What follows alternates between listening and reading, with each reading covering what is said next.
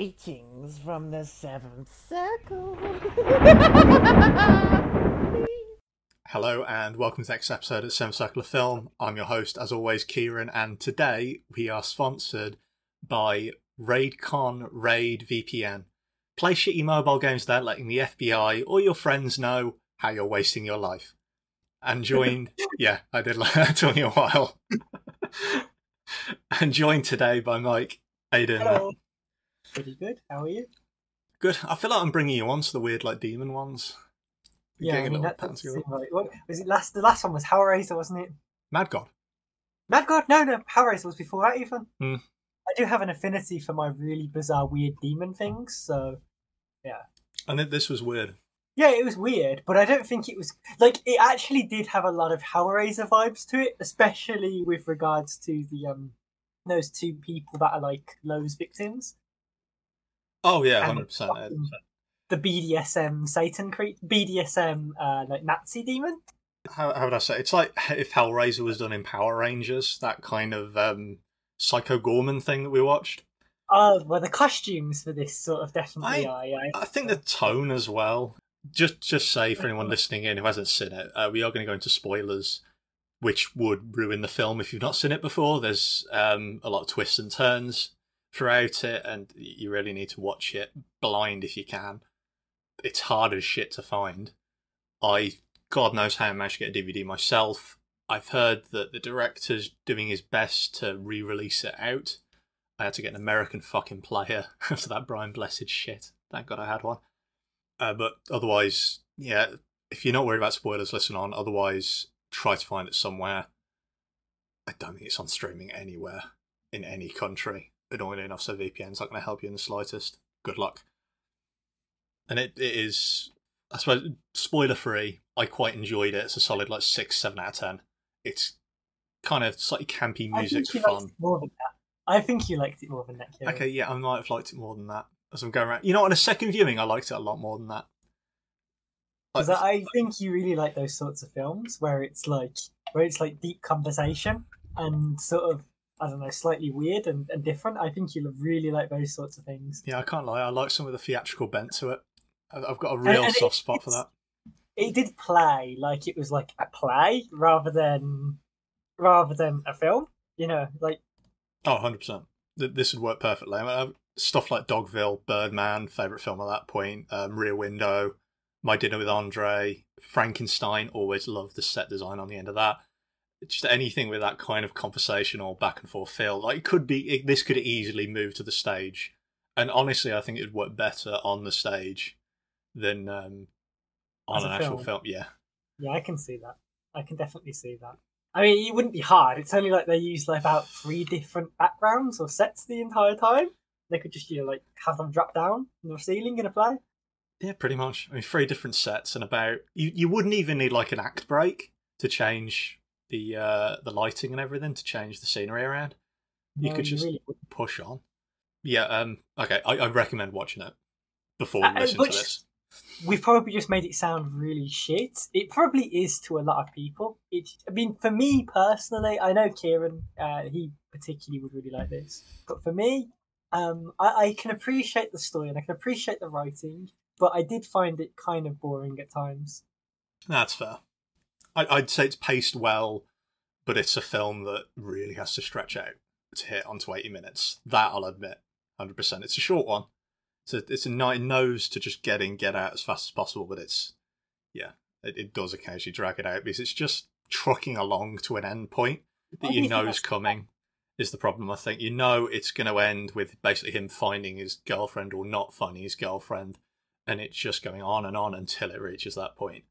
Yeah, but why do you think it goes on and on? Do you think that's intentional or do you think that's because of the budget? I think that's... For one, I think it's because it's the first time viewing it. On the second view round, I genuinely think every single bit of conversation for me was interesting to see the perspective on. When you learn what the actual story is at the end of it, and there's this nuance to the conversation, double meanings, and you go, oh, that's what the actual intention is. That's what they're trying to do, which is a lot more fun. I think it's half budget and half... Yeah, it's just because the location. There's not much more you could do with it. I think they strung out a lot for a single location showing. It's really hard to do. And when they do it, it's impressive. It's always incredibly impressive. Stuff like Clerks is groundbreaking. I think when you manage that like one location shoot, it's always well fucking done. Right. Oh, I don't know about that. But when it comes to Low, I think what makes Low good is because it's like like Saw. The original Saw was just all in one location, wasn't it? Really low budget. Well, it wasn't one location, but yeah, pretty much. I think there's a certain magic to doing that with horror as opposed to any other genre. I think it's done more often with horror, as it kind of goes hand in hand. One location, low budget, horror or comedy. You're generally talking the nice, smack it out of the park kind of genres. But yeah, it works as well. Horror's a great genre to, I don't want to say gimmicky, but where you've got one idea and you just stretch it out for as long as you can. I think horror's one of the best genres you can actually manage that with. Same with one location stuff, obviously. If you've got one idea, you can do it in one location. Horror, easiest way to go for it. And this guy, after watching a lot of his stuff, his shorts, let me clarify, I've not been able to see any of his other work because it's impossible to find or incredibly expensive. He clearly isn't constrained by genre or anything. He has fun going anywhere. And on that, I should probably just jump into all this quickly. Cast and crew-wise, director, writer, Travis Betts, who's also done The Dead Inside, which is a push-on from that zombie musical thing you sent me, I think. ABCs of Death 2.5, which is a load of vignettes kind of thing, all kind of shoved together. I think 6 films put in, and a load of shorts. Acted in a film called Dust Up, which will come up again and again through this. Shorts wise, I went onto his website, it's travisbetts.com, and he's got a section with about 10 of them, I think it was. And I just watched all of them. They're only about 4 minutes, 3 minutes long each. And there are 3 or 4 in there that are pretty damn solid. There's one about monster under the bed, monster in the closet kind of thing, trying to take a little girl away. There's, I don't know, I forget, one that's kind of like Vampire's Kiss, that Nick Cage film, with an insane guy trying to make himself look like a vampire. It's quite fun. And then there's these really fucking bizarre ones that, by the looks of it, were originally commissioned by, you remember Smosh? Back in the day. Yeah, they're presumably commissioned by them because they had their logo at the front and shit. And it's basically just, imagine a sci-fi film, like Superman, there was Man of Steel, the DC one that came out, just done with paper figures all the way through, and that's literally it. It was just why. Same with Prometheus. For some reason, he really likes making really shitty sci-fi films in paper format. I don't know if it does it for you. Yeah, he's released a book as well recently, which I haven't gone through again. Pain in the ass to find a lot of this stuff. But if you like doing it, go ahead. Cast-wise, very small. Just going to go over 3 major ones. There's only about 5-6 people in the cast. I'm trying to think now. There's the waiter, there's other demon, yeah. Besides the musicians, there's only about 5-6. 5 characters? Yeah. Yeah, I mean, I'm adding like the waiter into that. And yeah, that's me. That's what I'm adding as well. The waiter and the Nazi demon. And the only thing I can think of is the band there in the backing. And I suppose, the 2 people that have been tortured. Yes, yeah. There's a couple here and there. Okay, there's about 10 people in the cast, but it's nothing. The 3 major ones, you've got Jeremiah Birkett, who plays the demon Low, who was in Evan Almighty, terrible film, LA Confidential, fucking amazing film, and Dust Up again.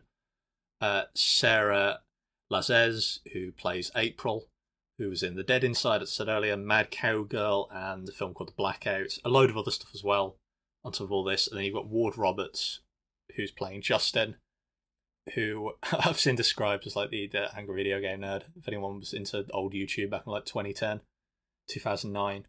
The way I see him is like the guy from Birdemic, just with given a little bit more brain power to push along. He's not nearly as cringy as that, but he isn't the best in the world. He does a lot with what he's given. He wrote and directed Dust Up, was in Westworld for a few episodes, was in Agents of S.H.I.E.L.D. for a few episodes, the Marvel thing, and was in The Nice Guys. Genuinely one of my top 5 films ever. Budget box office, I've got no fucking clue. That's the problem with like tiny films like this. They're hard enough to Google, let alone find this info for. So I thought I'd change it up. I've sent a message over to Travis Betts. Whether he responds or not, I've got no idea. Whether he has already, I'll check at the end and say something. And I'll edit in at some point if he does it while I'm in the editing phase. If not, I'll put it in the next episode. But at least I'm going to take a guess. And I'll volunteer, Mike, if you want to take a guess as well at what the budget was roughly. See which one's closer. Embarrass ourselves. Films are expensive to make, but like I don't really understand it, and I'm probably going to get it completely wrong. If I said this was filmed over 3 days. Over 3 days? Yeah, that might help. This was shot over 3 days. That's kind of incredible. Yeah. Considering it took you like a day for 5 minutes. 6, but yeah. Yeah. They must have just done so much of that in one take. No way did they make it in 3 days. I don't believe that. It's what I've looked up from a couple different places. That's the number I got. Granted, it's hard to find shit about this, and that's from Bloody Disgusting and Wikipedia. So take it with a grain of salt. Yeah, I don't believe 3 days. I believe it's gotta be more than 3 days. Wishmaster was done in like a month, I think. At 25. Yeah, I think you need at least because I feel like for at least every 15 minutes of screen time, that's I don't know, a day. And I feel, at least with this film, given he wrote, directed, I'm presuming he knows the cinematographers. The way I'd do it, at least, is before I had the location and everything, just do face reads for weeks on weeks and just get it fucking perfect, and then be able to do it first take every time. You can pull that off pretty easily. I mean, I'm going for 70 grand. 70 grand, that's how much you reckon the budget was? That's what I'm pushing on. I think it's going to be around that. I'm going to say dollars or pounds. I'd go dollars, to be fair, because he's American. That's what he's going to push. If I go dollars, I'll go 80,000. I'll go 80,000. Fair enough. Price is rising almost. But I'll say who got it if he does get back to me at any point. I'll quickly go through the rest of the trivia, to be fair. Shot over the course of 3 days, what I can see. I might ask for clarification, to be fair. Inspired by Jan Svankmeyer's Faust. Jan Svankmajer, Czech director who, bizarrely, we've actually fucking covered before when we did the Alice film a few months ago now. Weird puppetry guy. Makes sense that he's into him. And previous costumes he's done some work on, some taken and recycled from some earlier shorts. This is all speculation, actually, this one, but they look very similar, and I'm presuming that the costume for Low was retroactively redesigned from Bumps. It's just so similar in Push. And that's it. Could not find anything else because it's just a desert out there for some of this stuff. Going in scene by scene.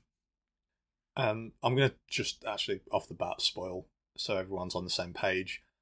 I said go watch it if you want. If you don't want it spoiled, go away right now. 3, 2, 1, there's your warning. So obviously Low is April. You find that out right at the end when she goes crawling away, which recontextualizes a lot of the stuff in the film. The second viewing is completely different. Every point, obviously Low. I know you've only seen it once, so no, I've seen I've seen a good bit of it the second time. Okay, so did it change at all when you were watching it back?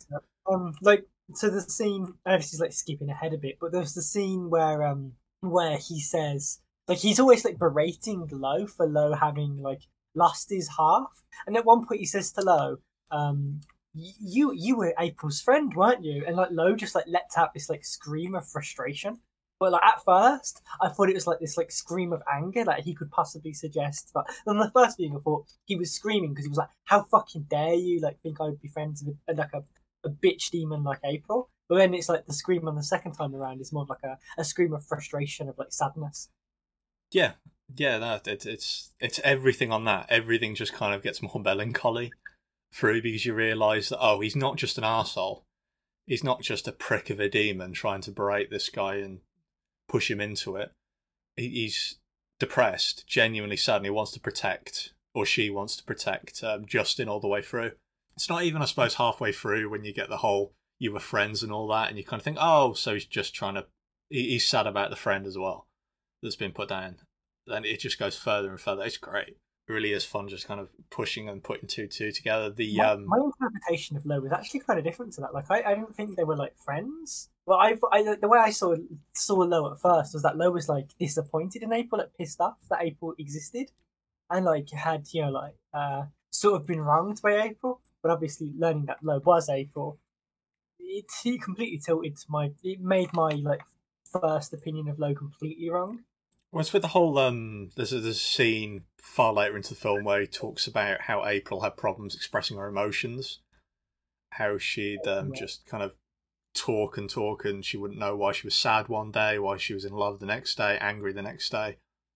And obviously that's just him talking about his own problems, just shouting them out into the void. And that for me kind of put up they must have been friends, or at least hated her but tolerated. It's hell after all, you get the friends you can get. Yeah, I get you. And it makes it really interesting when you're rewatching through the reminiscing scenes. Through that way, obviously she and him are looking on stuff they already remembered, already knew. The first reminiscing scene, that one, considering, because like Low like sort of tilts the entire thing in like the way you'd expect a demon to stereotypically, which is like like twisting it so it's like April's like, yes, please, take me right now, and then Justin's like defiant against like, no, that's not how it went. It was like a far more. Does it take me like a French lesbian? Something like that, yeah. Low like there's the fake version of the memory. Like the whole way through, it's like Low's sort of testing Justin's sincerity with his thoughts and feelings towards April. I don't know if it's testing the sincerity. I think it's being completely flummoxed by the sincerity and wanting him to fuck off. I think it's testing as well. I do think there's a hint of testing in there. There's a hint of like, because one of the things that like one of the questions Low always asks Justin is April worth this much trouble? Like, especially once he's swallowed the poison, it's like you can just go, you can just leave. Is she really worth this much trouble? And then I'm realizing more and more, like Low gradually gets softer and softer throughout the film as he realizes like Justin's insane commitment. Well, after he drinks poison, I don't think you can push any further than that. Yeah. Oh, to go from the start then. You have about 8 minutes before you get into the proper, more conversational. It's borderline. Fuck, I can't remember the genre now. I hate them. Where it is just talking all the way through the films. What? Oh, the like the fucking boy. I can't remember what the genre is called now. Future Kieran here. Mumblecore. That's the genre. Mumblecore. But I can't stand them. Either way. I thought that's what you liked. No, I like some of them. I like when they've got a point, when they've got a purpose, but there are some films where it's talking about nothing basically throughout the entire thing, where nothing occurs, that I cannot fucking stand. There was that film where a kid was, where they filmed a kid from childhood to adulthood. Oh yeah. I hated it. Every fucking second of it. Yeah, I never bothered watching it. Whimsical bullshit. Whimsical hipster bullshit, the worst kind. Yeah, I agree. I mean, Low definitely does have a point to it. Yeah, at least it's not just, oh, this is humanity, then this is just how it is. It's not hippie crap. The first 8 minutes for it properly gets into it. You've got Low being summoned. It's very very occultish. You've got the standard pentagram pushed out. You've got the candles all around. I've got fucking Vietnam flashbacks to my mom's pagan era. You know what it reminds me of? The opening to Hellraiser. Oh yeah, There's with Frank at the concept. start and everything. Yeah, but there's definitely parallels there. And in this time, like in Hellraiser, the demons are Frank's doom, but in this, the demons more of like a, I don't know, a revelation that Justin's into some really weird shit. How do you go back from that? How do you go back from like, yeah, I've been in a relationship with a demon. Like, how do you go back to normal women from that? Maybe he'll be seeking out a lament configuration soon enough. Oh, poor bastard. Like he's like, oh yes, I desire pleasure and pain. And then now he's like, when Pinhead comes to him, he's like, come get me. To be fair, I think he was fucked to begin with. He was going to go down that line either way, even if he didn't do this whole learning April was a demon. If my girlfriend was kidnapped in the night personally and the demon knew her name and she had this book, honestly, I'd cut my losses and go, you know what? She had this book, a demon went out of its way to get her back. She was probably a piece of shit. She's probably an awful person. Yeah, Hellraiser plot again, where like the Frank gets taken back by the Cenobites, but this time it's the Cenobite who's escaped hell rather than one of the victims. Yeah, and would I go back to rescue a fucking Cenobite? Probably not. I don't know. I feel like, again, like, how do you go back to normal women? With that being said, like your expectations are through the roof. If you've had a demon and what demons can offer you, and the demons like being like, how like the Hellraiser demons are sort of fucked up because it's pleasure and pain. This one's just pleasure. That is a point. He isn't going to get turned on by fucking anything in the future. Do you think she was into weird kinky shit? Oh god, yeah. I bet you there are a couple scenes that she was keeping behind the fucking curtain. Just him with a little ball gag in, with leather straps all around, and her with just a whip. Fucking go, or the reverse. She was enjoying the opposite just all the way through. That's why she went for someone so timid. Break him in. No, you are right, actually. When she goes Slaanesh, she can't go back. And that he is going to be like seeking, like he's going to be doing a few more of those rituals in time with a certain spooky bucks. It's going to be fucking awkward when he gets to the Nazi demon. He starts asking him out instead. First 8 minutes, low, either way. It's got this horrific, demon-esque growl to him. We've got an incredibly low voice. There's some pitch correction as well to make it even lower through this part, and some echo added in, along with basically him just screaming at Justin for the first while and berating him in such a way. He has a go at him all the way, but it's kind of cheeky element to it. He calls Justin Dinner, I think, like re-baptizes him that. Yeah, he keeps on like trying to say that if he could get inside the circle, because it's like a protective sphere, the ritual is, that he would eat Justin. Yeah. I mean, which I think is slightly playful, at least when you get further in. It doesn't sound it, but it is. At the start, though, you don't get that impression. If you didn't tell someone what they were getting into in the first 10 minutes, and I wasn't told because I got recommended this on Discord. I wasn't told what the fuck it was about. And the first 10 minutes just feel like a generic sort of horror, occult, demon summoning thing. That's what it felt like you were getting into. Except, I suppose, in the first 20 seconds, Justin knocks over a candle. That's your tiny hint that, it's not massively dark, the tone. Which is a nice touch, a really nice touch to kind of ease you into it somewhat and give you an idea that, it's not going to be just completely doom and gloom all the way. It takes a while until... I can't remember what the exact line is. I think it's something along the lines of, are you just going to sit there with shit in your pants, or are you going to tell me what you summoned me for? That right. Yeah. Immediately turns it on its head and goes, oh, right, this is the kind of film we're going to watch, actually. Yeah, it just takes its time, which is nice to kind of set up this juxtaposition to come in later. You got demons, they're evil, they torture people, murderous, but they can also have a fun time. I'm just picturing that in my head. If it was done nowadays, how meta it would be and how much I'd hate this fucking thing entirely. If millennials had a shot at this, it'd be the worst thing fucking ever. This concept. I'd rather not think about it. It'd be like another one of those Like the new Scream film where it's just like constantly, it's just really overly meta. Yeah, or it start making references to fucking everything openly. Oh god, it'd be miserable. Oh yeah, with that you get this far more fun. You know, playing it for laughs. They know what to play for laughs. They know what to not play for laughs. When he cuts his wrist, all that stuff. Not his wrist, sorry, his palm. They know to leave that alone until far later into the film. There's a few other things they kind of leave, but when they get going, they really do get going. In terms of Lowe himself, I don't know what the budget was for this, but either way, the design on Lowe is great. He's the only demon I think that didn't look Power Ranger-y. The others do somewhat. The Nazi one definitely does.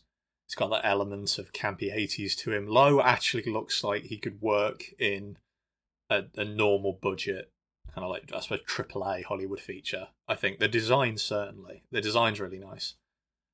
Maybe spruce it up a bit, but it's great for what it is. The hair on the arms, kind of that attention to detail, the frog spawn thing on the back of his head. He's got a kind of Pale Man from Pan's Labyrinth thing going on with the face. Or I suppose more like Abe Sinian from Hellboy back in the day, but it does look really good. It looks great, and he's kind of just waddling along, dragging his feet by his hands as they've been crippled. Which obviously you find later is because he took the book and fucked off to sleep with Justin. Then head back. Yeah, it just looks great. Absolutely amazing. Obviously, he's been working on this shit for a while, from what I've seen, so he's had his experience pushing on this. And he indicates his great power by showing off a retarded Grinch, basically, and then killing it. The Grinch keeps coming back, though.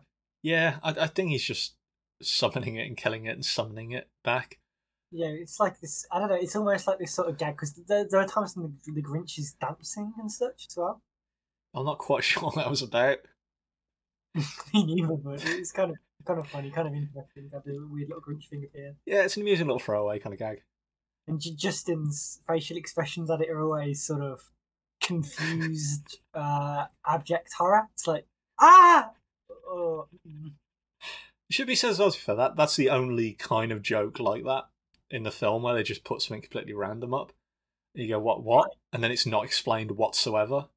I don't know. There's a lot of jokes that are sort. I mean, that is definitely like the one. It's just sort of random and not explained. But there's definitely a lot of random, but there's definitely random and explained though. Yeah, I think they have substance to them. I think that does stand out on its own as something, and they don't overuse that to go woo random and then push on to something else. I think it's structured otherwise, and that does kind of take you out immediately. It's why it works. It's the only kind of thing of its own.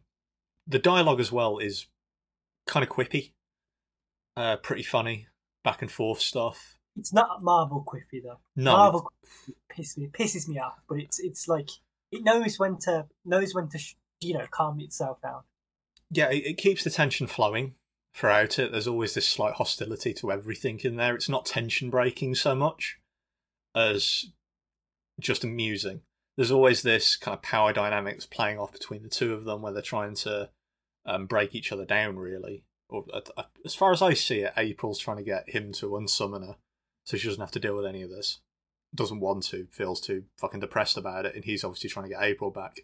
And there is this back and forth that never chummy at any point. I think even in the Marvel films with the villain and the hero, there's always this bizarre buddy element to it that never quite sat right with me.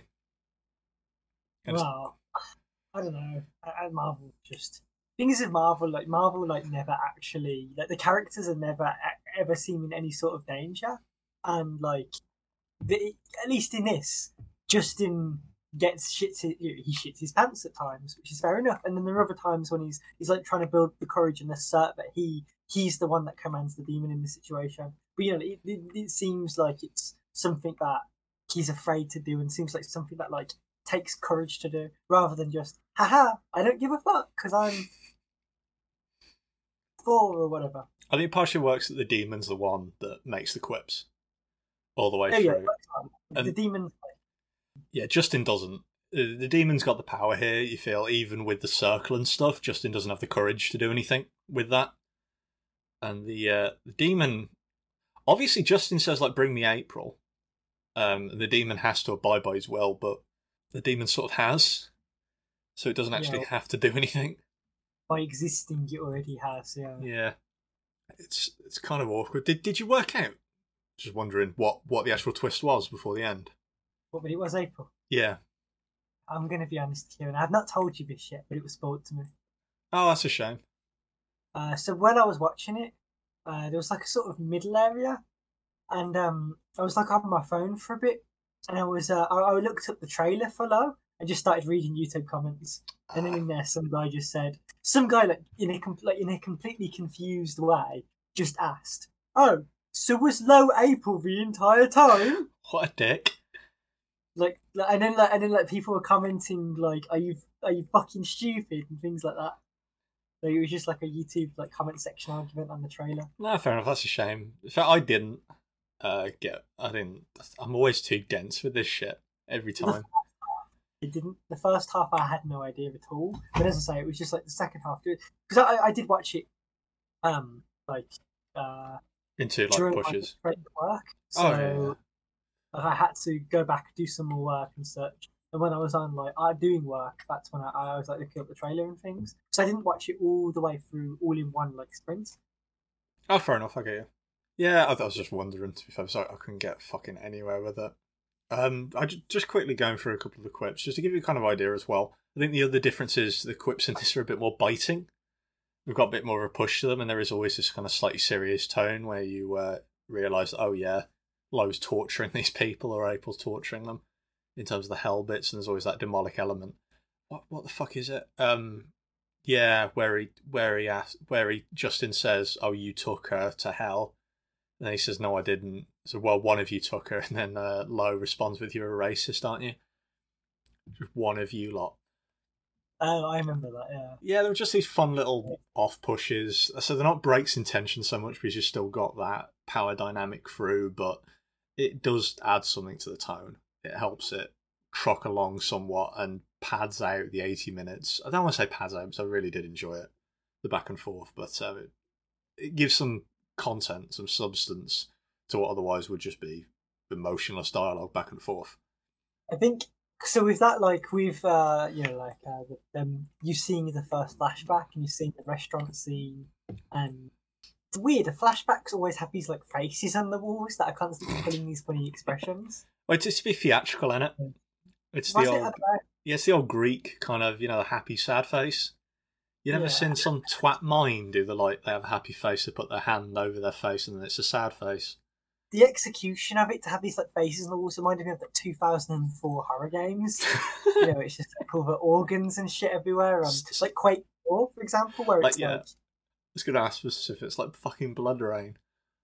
Stuff. Oh, I don't know Blood Rain as such, but I was thinking like Doom 3, Quake 4, where it's like really weird gore and like arms and things like sticking out of the walls. I was sort of wondering if the faces were supposed to be the point of view that Low and Justin were seeing this from, or they were just in the flashback for Justin to see. I'd say with the applause and everything and the laughter that's added in, I think they're just theatrical. They're meant to be set dressing. I think they're set dressing though, created by Low, aren't they? Oh, 100%, yeah. They're created there by Low for Justin's sake, I suppose, or for his own entertainment. Probably for own entertainment. And again, I still think it's like as a test. Yeah, if that's how you're taking it, with the popcorn and everything, I don't think it is half that. The flashback itself, as we said earlier, it went through two different forms. You have Justin's actual version, where April's like a borderline fucking brain-dead non-human. Quite how the fucking Tin Man Justin didn't realise, oh, there's something genuinely wrong with this girl, I should take her into psychiatric help through it. I don't know. She didn't know what a book was, or she knew what a book was, but she never read anything. Except from this weird Flesh-made book, yeah. Some weird Flesh-made book that she keeps in a box. She doesn't have a job. She hasn't ate a salad before. At some point, alarm bells should be ringing on saying that, oh, this girl was in a cult in an underground nuclear bunker and I really should take her to the police now. This girl completely batshit insane, because she does come across as completely batshit insane. Now the question is she hot enough for you not to care?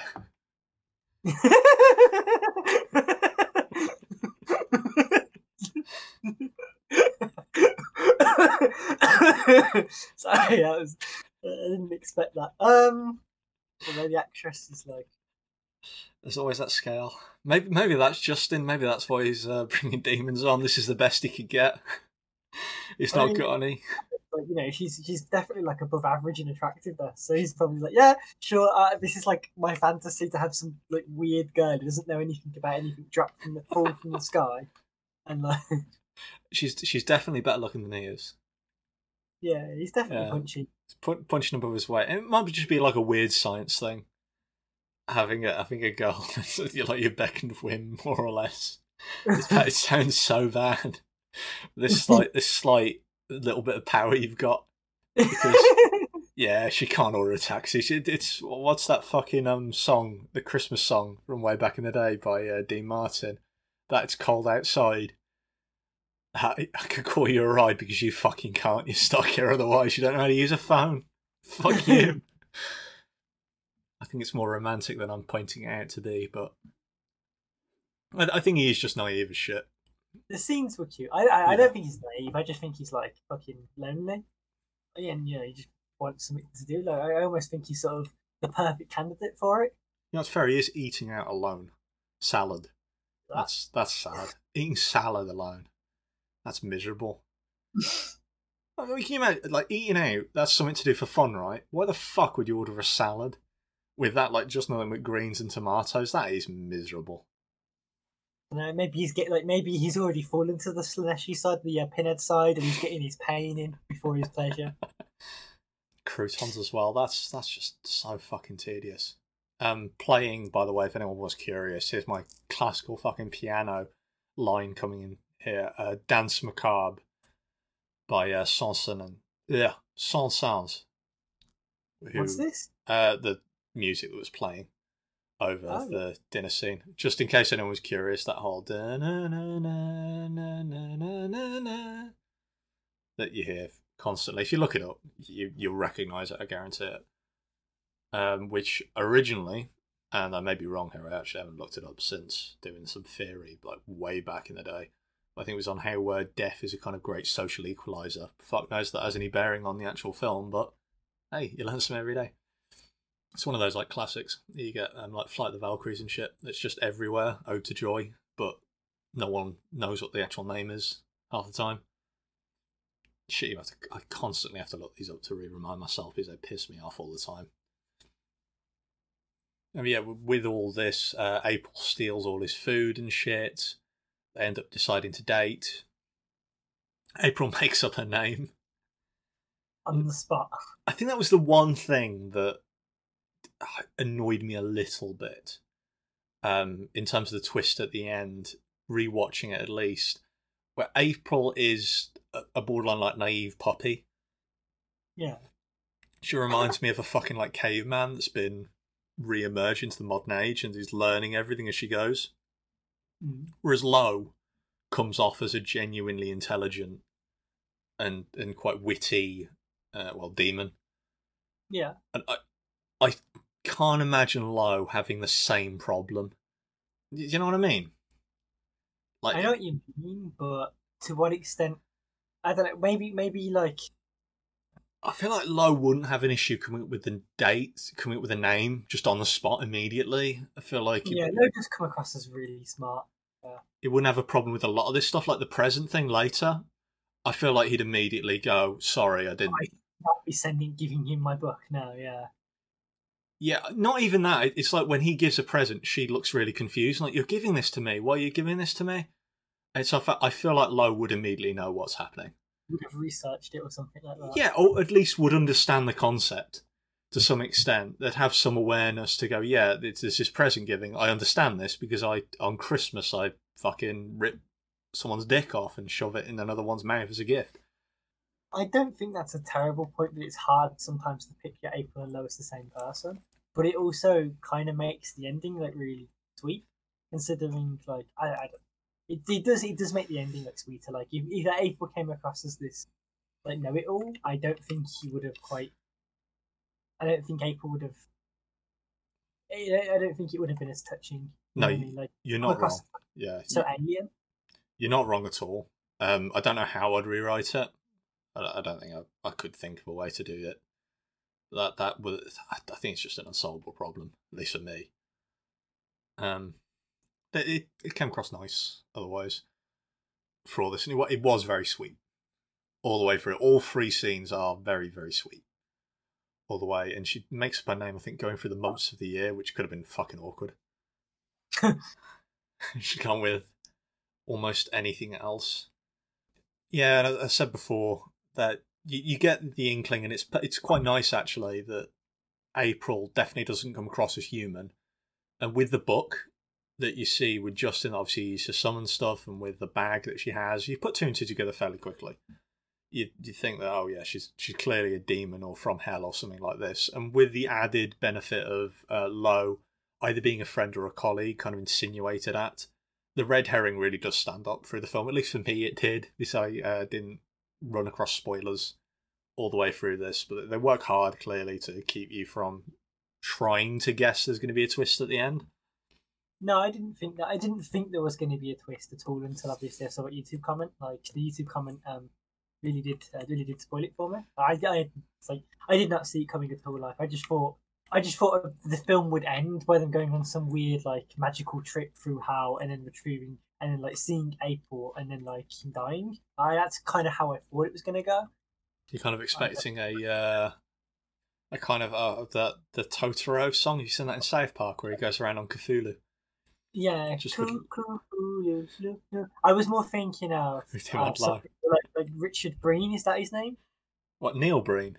Neil Breen. I was more thinking of like a Neil Breen like set piece at the end when they're like fighting demons and shit. That's how I was imagining it to go. Like about 20 minutes in, especially that sort of a singing bit. Comes back to the scene. I'd fucking love a remake of this where April decides to stay with fucking. I can't. How have I forgotten his name already? Fucking Justin. Where April decides to stay with Justin, and there is this like Cthulhu Totoro scene where he's just going through hell, zapping people. He's become this power couple, just torturing for the rest of their days. How quaint! I'm talking about not subtle though, and pushing on that. The demon that actually attacks April at the end and comes in, summons himself basically to meet the person who fucked a demon, which, yeah, fair enough. I'd want to meet him. What did you reckon to that? The 5-minute song sequence?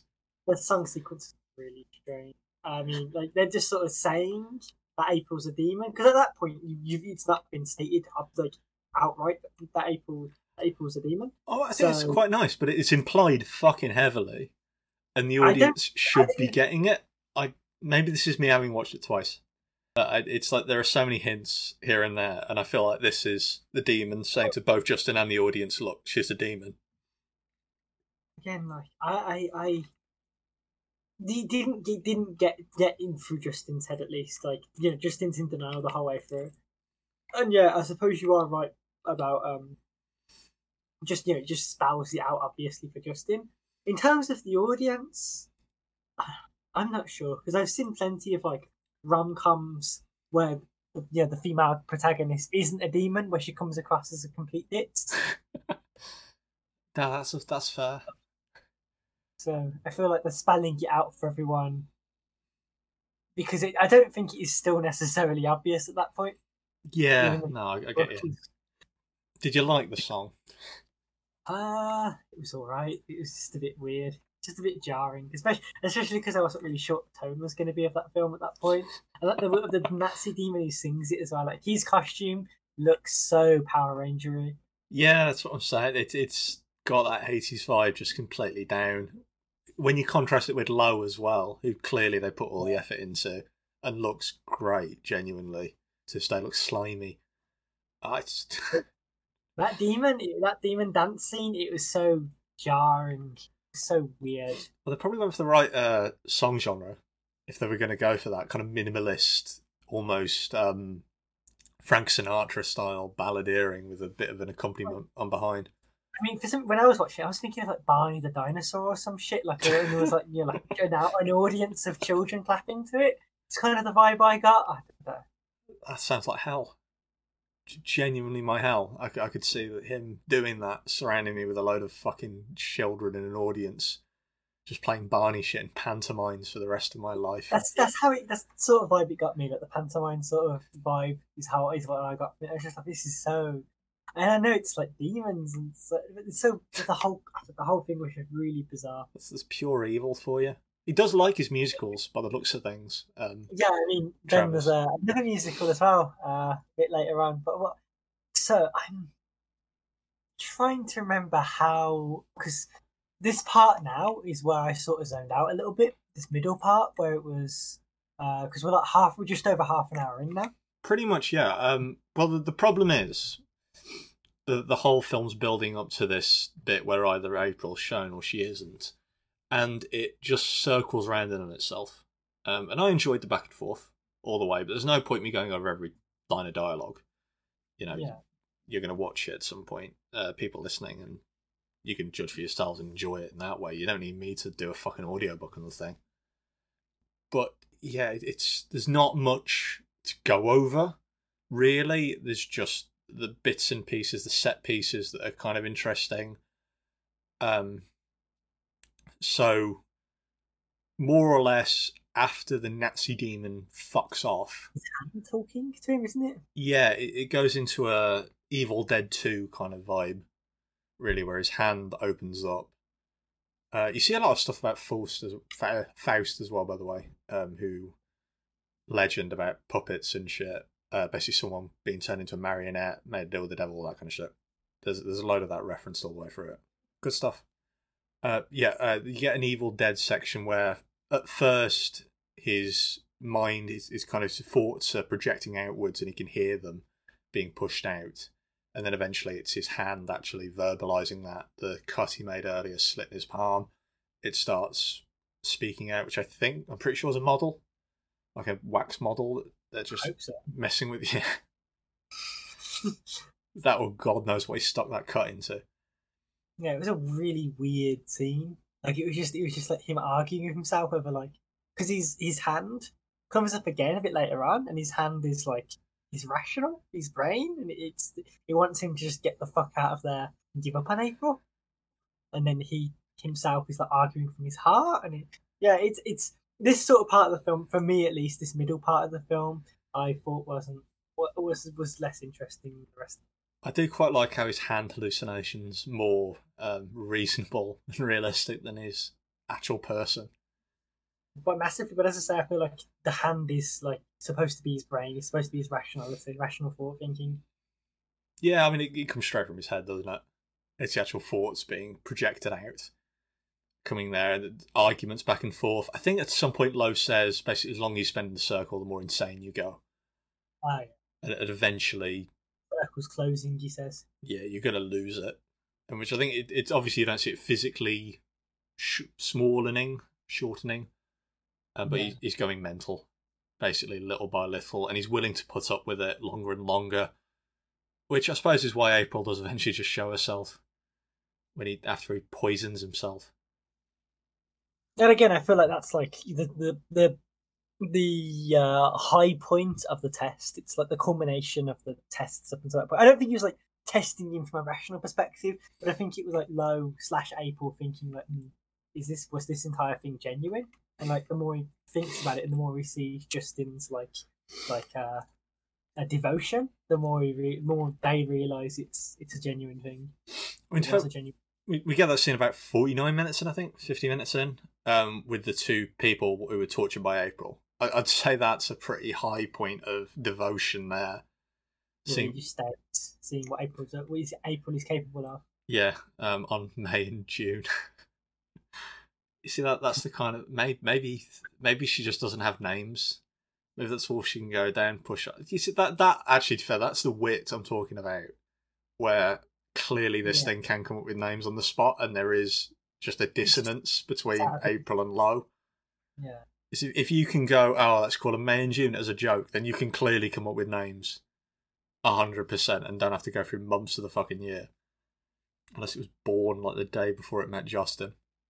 Mm. The two people in hell, and they go through these horrific tortures that just get ridiculous, over the top stuff, kind of funny. Where he's, I say kind of funny when I sound like a fucking monster now. Where he's dragged across a cheese crater by two demons, and his back goes to ribbons. His head's stuck into a blender. Remember that? And they end up arguing over each other. There's, I think, probably for me the funniest line in the film, where one of them says something like, "We should have used in vitro before demons." Oh right, yeah, because they made a deal with deal with the devil to have a line, didn't they? Have a child rather. Yeah, and someone said maybe we should have tried in vitro first. Yeah. Yeah. As I said, this part of the film I didn't really remember that well because I didn't. But it was like relatively interesting. Oh, the conversation with those people, but yeah, they argue back and forth. I feel like it's hard to do torture stuff because so many other films have done torture stuff like better. So and I get it's like their budget and such, so they just add their own little like spin on like a low budget sort of silly dialogue spin onto it. But for me, it's like, well, if they'd have gone full Saw or Hostel, it would have ruined the tone. 100%. If they'd have gone Hellraiser style, it took you way out of it. Maybe, I don't know, because for me personally, I just sort of felt this middle section of the film was a little bit on the. It's meandering. I give you that. Yeah, but if they'd have done that, yeah, I just don't see that as coming off well. Especially with the budget they've got, they wouldn't be able to pull it off anyway. But if they went like full Hostel, it wouldn't have been fun. Really weird. Yeah, I don't know what that would have served for anyone really. And just hearing about it's enough to get the point across that April is a piece of shit. She's an awful Well, I say an awful person. She's a demon, so this is what you should expect. Yeah. And this is where I'd kind of go, yeah, I'm going to unsummon you now. Do you reckon, like, May and June were actually real people that she'd tortured or it had tortured? Or were just, like, apparitions to just prove a point that, like, April's a demon, another test, so to speak? Was it just, like, more like, are you willing to still, like, devote yourself to April, knowing this is what April's capable of? You know, like, being those just like apparitions to represent possible truth rather than them actually being torture victims. You know what I mean? Yeah, like trying to testing what love's limits are from a demon's perspective. Well, you know what? I'm hedging my bets on yes, they are real, or at least they're indicative of stuff she has done anyway. Yeah, I thought that. I thought it was more of an indicative rather than because I personally, my theory is that those two were just created on the spot and like given the because they even like they like just say those names. What is it, June, May and June? And I think that they're like a representation of what April has done in the past rather than current victims of April. You know, it's fair. Everything else is illusionary anyway, like the theatre scenes, obviously the rock scenes, and me personally, if I was through hell constantly like scraped against a cheese grater like a bit of Red Leicester, I think my words out of my mouth when I was brought out would either be ah or oh my god, thank god. Yeah, it stops for a bit. They've stopped grating me. Yeah, it might be my first port of call. I don't know. Even the torture methods that they describe are sort of like reminiscent. They use like Lowe's sort of sick sense of humor. Yeah, whether it's really over the top and bizarre and almost like stupid torture methods, which is hints back to Lowe's really sardonic sense of humor. Yeah, at least I think it's more fun that way. If I'm going to be tortured, I'd rather it be ironic. I think that's more fun than just being burnt alive for all eternity. I'd rather someone's having some entertainment at my torture than no one is. I'm such a philanthropist in that way. Even if it is the devil, fuck it. Who knows? What's interesting? Every time there's a flashback, it's because Lowe says to Justin, if you want to see April again, I need like emotional memories. So it's again, it knocks back to that testing. It's like, what are the emotional memories for April, and do you have any? And seeing if they correspond to each other. You see, for me, that was April either trying to relive that or again trying to work out, well, what the hell is love then? What the hell happened at this point? Those go hand in hand. What is love and the testing love's limits and testing what is your love genuine. I think those two are linked. Yeah, no, that works. So we can kind of like skip over the second revisit then. Because that mostly covers it. It's basically where they just exchange gifts. He gives over Dr. Faust, basically. Deal with the devil stuff, from what I remember. And April shows him the book with the eye ringing out. She must have been really good in bed. that would have been I'm going to leave now. No, there's a lot of red flags. Fucking more red flags. So now, I suppose, she orders him to burn the book, but he obviously hasn't burnt the book. But a scene that I actually did find quite interesting, which I found was quite fun, to be fair, even though it was in the middle of the film and I was just moaning about the middle of the film, was the bartender scene. Oh yeah, it has a very silent fucking hell. The Shining kind of feel to it. Yeah. Where Torrance has given all the glasses. Obviously, he ends up taking poison for all this after being tricked. I say tricked by Lowe. I actually don't know how to put on a second viewing. I don't know how to quite dictate that. He does sort of strongly imply that it would be a potion that kills him, takes him to hell. Because he says, in order to get to, you've got to go to July, and this potion will take you there. Like, how else do you interpret that? He's just not openly outright saying it. Yeah, and I think part of Justin knew. Oh wait, there is one thing. Lowe does deceive him quite massively by saying that it will take you there safely. Oh, he does do that. Yeah, that's just a complete lie. Yeah, that is a full on just out and out. And the other demon comes up to taunt him a bit. How do we know it's even poison? It might not have even been poison. You know, I doubt it was. Honest to God, April clearly does love him. For anyone coming back right now, if this is slightly disconnected from the original, that's my fault. I was playing music for about 30 seconds there, and I'm an idiot, and it comes into the recording when I'm using this particular software. So if it's slightly disconnected from what we were saying before, I'm sorry.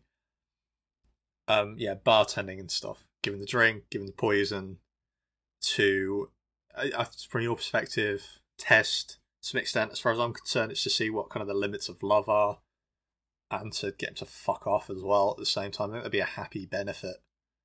A bittersweet, really, I suppose, if it had just left and said, no, I'm done now. But he ain't leaving. No, he's in it for the long haul.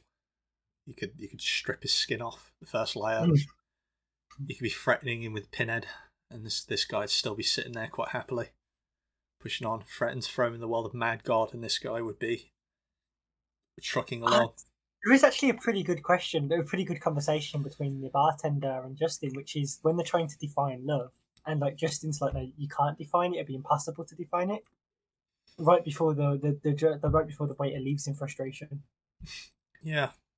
That's a pretty good piece of dialogue. Because as I said, like, the middle part of the film, I did quite like this waiter thing, and I think that's kind of the peak of the waiter bit. Yeah, I mean, it's the demon perspective trying to push into it, and it's obviously pushing love as a spiritual thing, as a very human emotion that demons just can't get close to, can't acquire, and it feels like that, you know, when you're in love. This is the fucking singers have been singing about it for years. It's one of the main pushes. Yeah, I know you turned into the demon just then. Yeah. It's like, how do I rationalise this thing? Well, you see, Hollywood and the music industry. They've been coming to terms with it for years. And it's a different definition to every single person. You know, there's a different idea of what love is to the individual. That's how we'll go for a corporate viewpoint on what love is. I have a translation. Love is making a shot to the knees of a target 100 feet away using Aratech knife with a tri-light scope. Love is knowing your target, putting them in your targeting reticule, and together achieving a singular purpose against statistically long odds. Thanks. Thanks for the translation for all the meat bags out there. He probably has a better idea of what it is than the demons in this, to be fair. I don't think so, actually. I think, oddly enough, I think HK-47 from Star Wars: Knights of the Old Republic is actually more distant from Love than Lo is. Even though Lo's like pretends he doesn't understand it, he still clearly does. Like, he still clearly feels it. He just can't rationalize it. Whereas, like, the robot HK-47 can't understand it at all. And that was my date tomorrow. I was going to get a Dragunov out, shoot a few people in the streets with a girl. That's that out the window. Yeah, he's just contesting with it low, though. He's clearly an anomaly within demon kind. And the waiter, I think, is part of Lo as well, trying to rationalise. I think that's just... It's not a different demon, you know, it's not a different thing. That's an illusion from Lo, and Lo talking to Justin just through a different medium, really. Yeah. I think except for the green demon, which I do genuinely think is a different being entirely. The Grinch is just the chaotic demon. I'm not saying the Grinch, sorry, the Power Ranger one that's in the rock band. Oh, right, yeah, I genuinely think during that it is the same one that attacked them later on. Everything else is from Lo. Just after this, we actually return to that demon, to the Nazi demon. Yeah, conversation back and forth. Honestly, yeah, I was kind of with you here. I was slightly pushed out of it and trucking along. It's just circling back and forth until it gets towards the end. If you want to mention anything about it, go ahead. Well, I mean, this scene's fairly important because it does show the Nazi demon actually did kidnap. Of course, you're talking about the bedroom. The bedroom scene, yeah. Okay, so yeah, we get to the bedroom scene. The final of the 3 flashbacks, wherein April and Justin enjoying their life in a shitty, presumably 1-bed apartment, and this green demon eventually comes to take the book, take April. Jeez. To fair, take the book, and April sacrifices herself to save Justin. That's right, yeah. I'll go as well, so long as I can repair Justin, heal him. Well, what a beautiful sentiment. Repair the poor bastard on the bed. He's got a cool scar though. I'll take that. Cool looking slash across the body. There's a little battle with sword, axe, and the like. I say cool battle. Power Rangers battle. A bit goofy. Yeah. The choreography. I think it's fitting with the film's tone generally. It's definitely in keeping with Travis's previous works. Shit. So what the hell was that one? Buddy. Basically, it's basically the end now. Pretty much, yeah. There's some conversation back and forth between Lo and Justin within this section. But eventually it culminates within Justin being as stubborn as he is, refusing to send Lo back, do any of this stuff. And we get the reveal finally that Lo is in fact April. In a very nice manner, actually. Where kiss. Sorry? They even kiss, so you could just... I was now realising that Lo is April, and this kissing scene, I was sort of imagining actually kissing Lo, and how kind of gross that would be. What was it I asked you the other day? If a Nosferatu wanted to sleep with you, would you say yes? Just to see what it felt like. It'd be a little bit like that. Yeah, he said no. Just for everyone out there. I'd go for that. I'm a trier. I'm a doer. I'm going to push the envelope, and if the ugly Nosferatu wants to sleep with me, I'll try that. Why not? Be the one step for mankind. One giant rotted dick for myself. Horrendous evening. How would you be able to... I would, yeah, I'd kiss Lo. Let's see what it's like to kiss a demon. I'm not so... What's interesting though is how at the end, when they kiss, did Lo go into the circle to kiss, or April go into the circle, or did Justin come out of the circle? You know what, I can't remember at all now, thinking about it, but either way, if Lo went into the circle, that means he could have always gone into the circle. So she was never going to.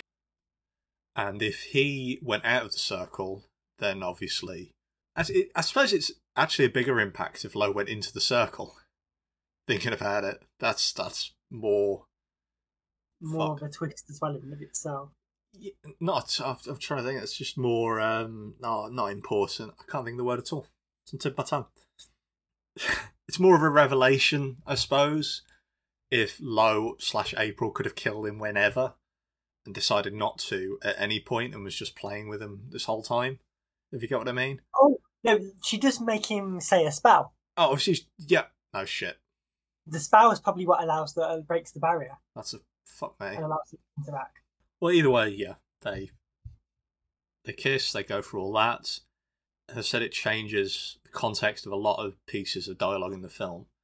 It's a really fun twist that I'm a moron, so I never get these things. But I think it was well done. Yeah. And then she leaves for hell. Heads off to, presumably, because this fucker summoned demons to see him in about 40 to 50 years. Yeah, it's a pretty sad ending. You just enjoy the rest of your life. I'll see you in 40 to 50 years, yeah. And then he burns the book. I don't know if that redeems him in the eyes of whatever god this realm has. Probably not. Yeah. It was a pretty sad ending. I was very touched by the ending, moved by the ending. It's quite good. I think it's the best way to end it. Yeah, I agree. Could have been some Neil Breen cheese, but they went with something quite poignant. That's how I'll put it. It brought a small tear to my eye. Yeah, me too. See actual love go beyond the bounds of species, as it were. So yeah, I mean, in terms of just general, at the end of everything, summary, and all that, yeah, I do really like this. Second viewing is better than the first, genuinely. I'll say it goes from like a 7 out of 10 to like a 9 for me. I really do love these styles of films. These very theatrical, conversational things. Especially where there's a power dynamic between the two and they're kind of fighting, in essence. Obviously, when you watch it the second time through, it completely changes. But the first time, there's just this really fun cat and mouse. It's just cat and mouse. With the demon dangling everything over Justin and Justin trying to regain that. Very fun and learning things little bit by bit. I wholeheartedly recommend watching it, and I will try to find the rest of Travis's works, his feature films through this. Outside of that, watch Bump as well. That was really fun, the short he did, and watch, I can't remember the name of the vampire one, but it's the most recent on there, I think. There's also one with paper mache and a cat and some mice stuff. That was quite fun. A lot of the shorts on there were really interesting, to be fair. Mike, you got an ending summary? Not particular. I do think it was pretty cool. I did like it. Overall, I have to say that the middle did bore me a bit, but the ending was really good. Yeah, fair enough. That's it up. In terms of recommendations outside of this, I'm going to go back, to be honest, to some of the films I talked about at the start that kind of have this theatrical bent to them. That do kind of have a quippy, I don't want to say quippy because it does evoke the kind of Marvel idea, but a certain vibe to them that push it along. I'll actually just go with My Dinner with Andre. If you enjoyed this, watch that. It's a film with actor's name who I can't remember to save my life now. Wallace Shawn, that's the one. Very fun, very interesting, differently done. Mike, you got any idea what you'd recommend, kind of in the same style? Literally no. We spoke about like films that I think are sort of kind of related in terms of like the demon sort of stuff and summoning demons, but I don't really think the actual like execution is anything like this. So I'm gonna have to say I cannot think of anything. Actually, maybe I can. From the perspective of indie horror, that's really well done. I think Mad God. Yeah, absolute classic. Indie. Actually, you know what? I'll take on the same bent as that as well. I'll say Glorious, which is a film about a glory hole with J.K. Simmons, an eldritch glory hole. It's very fun. It's about 80 minutes as well. Very, very funny. Very interesting. And that's where we're going to finish off, I suppose. Yeah, just recommend it. It's a fun film from an indie director. A hidden gem. Genuinely, I would call it a hidden gem. I'll finish off reminding you about a sponsor and our new sponsor, BetterHelp, in case you need therapy after having gone through Raid Shadow Legends and realised you wasted your life playing that shit. What a fucking roll tonight. I'm so happy. Pushing on this. There's no way I'm going to top this one. Have a good one, and we'll see you next time. See ya.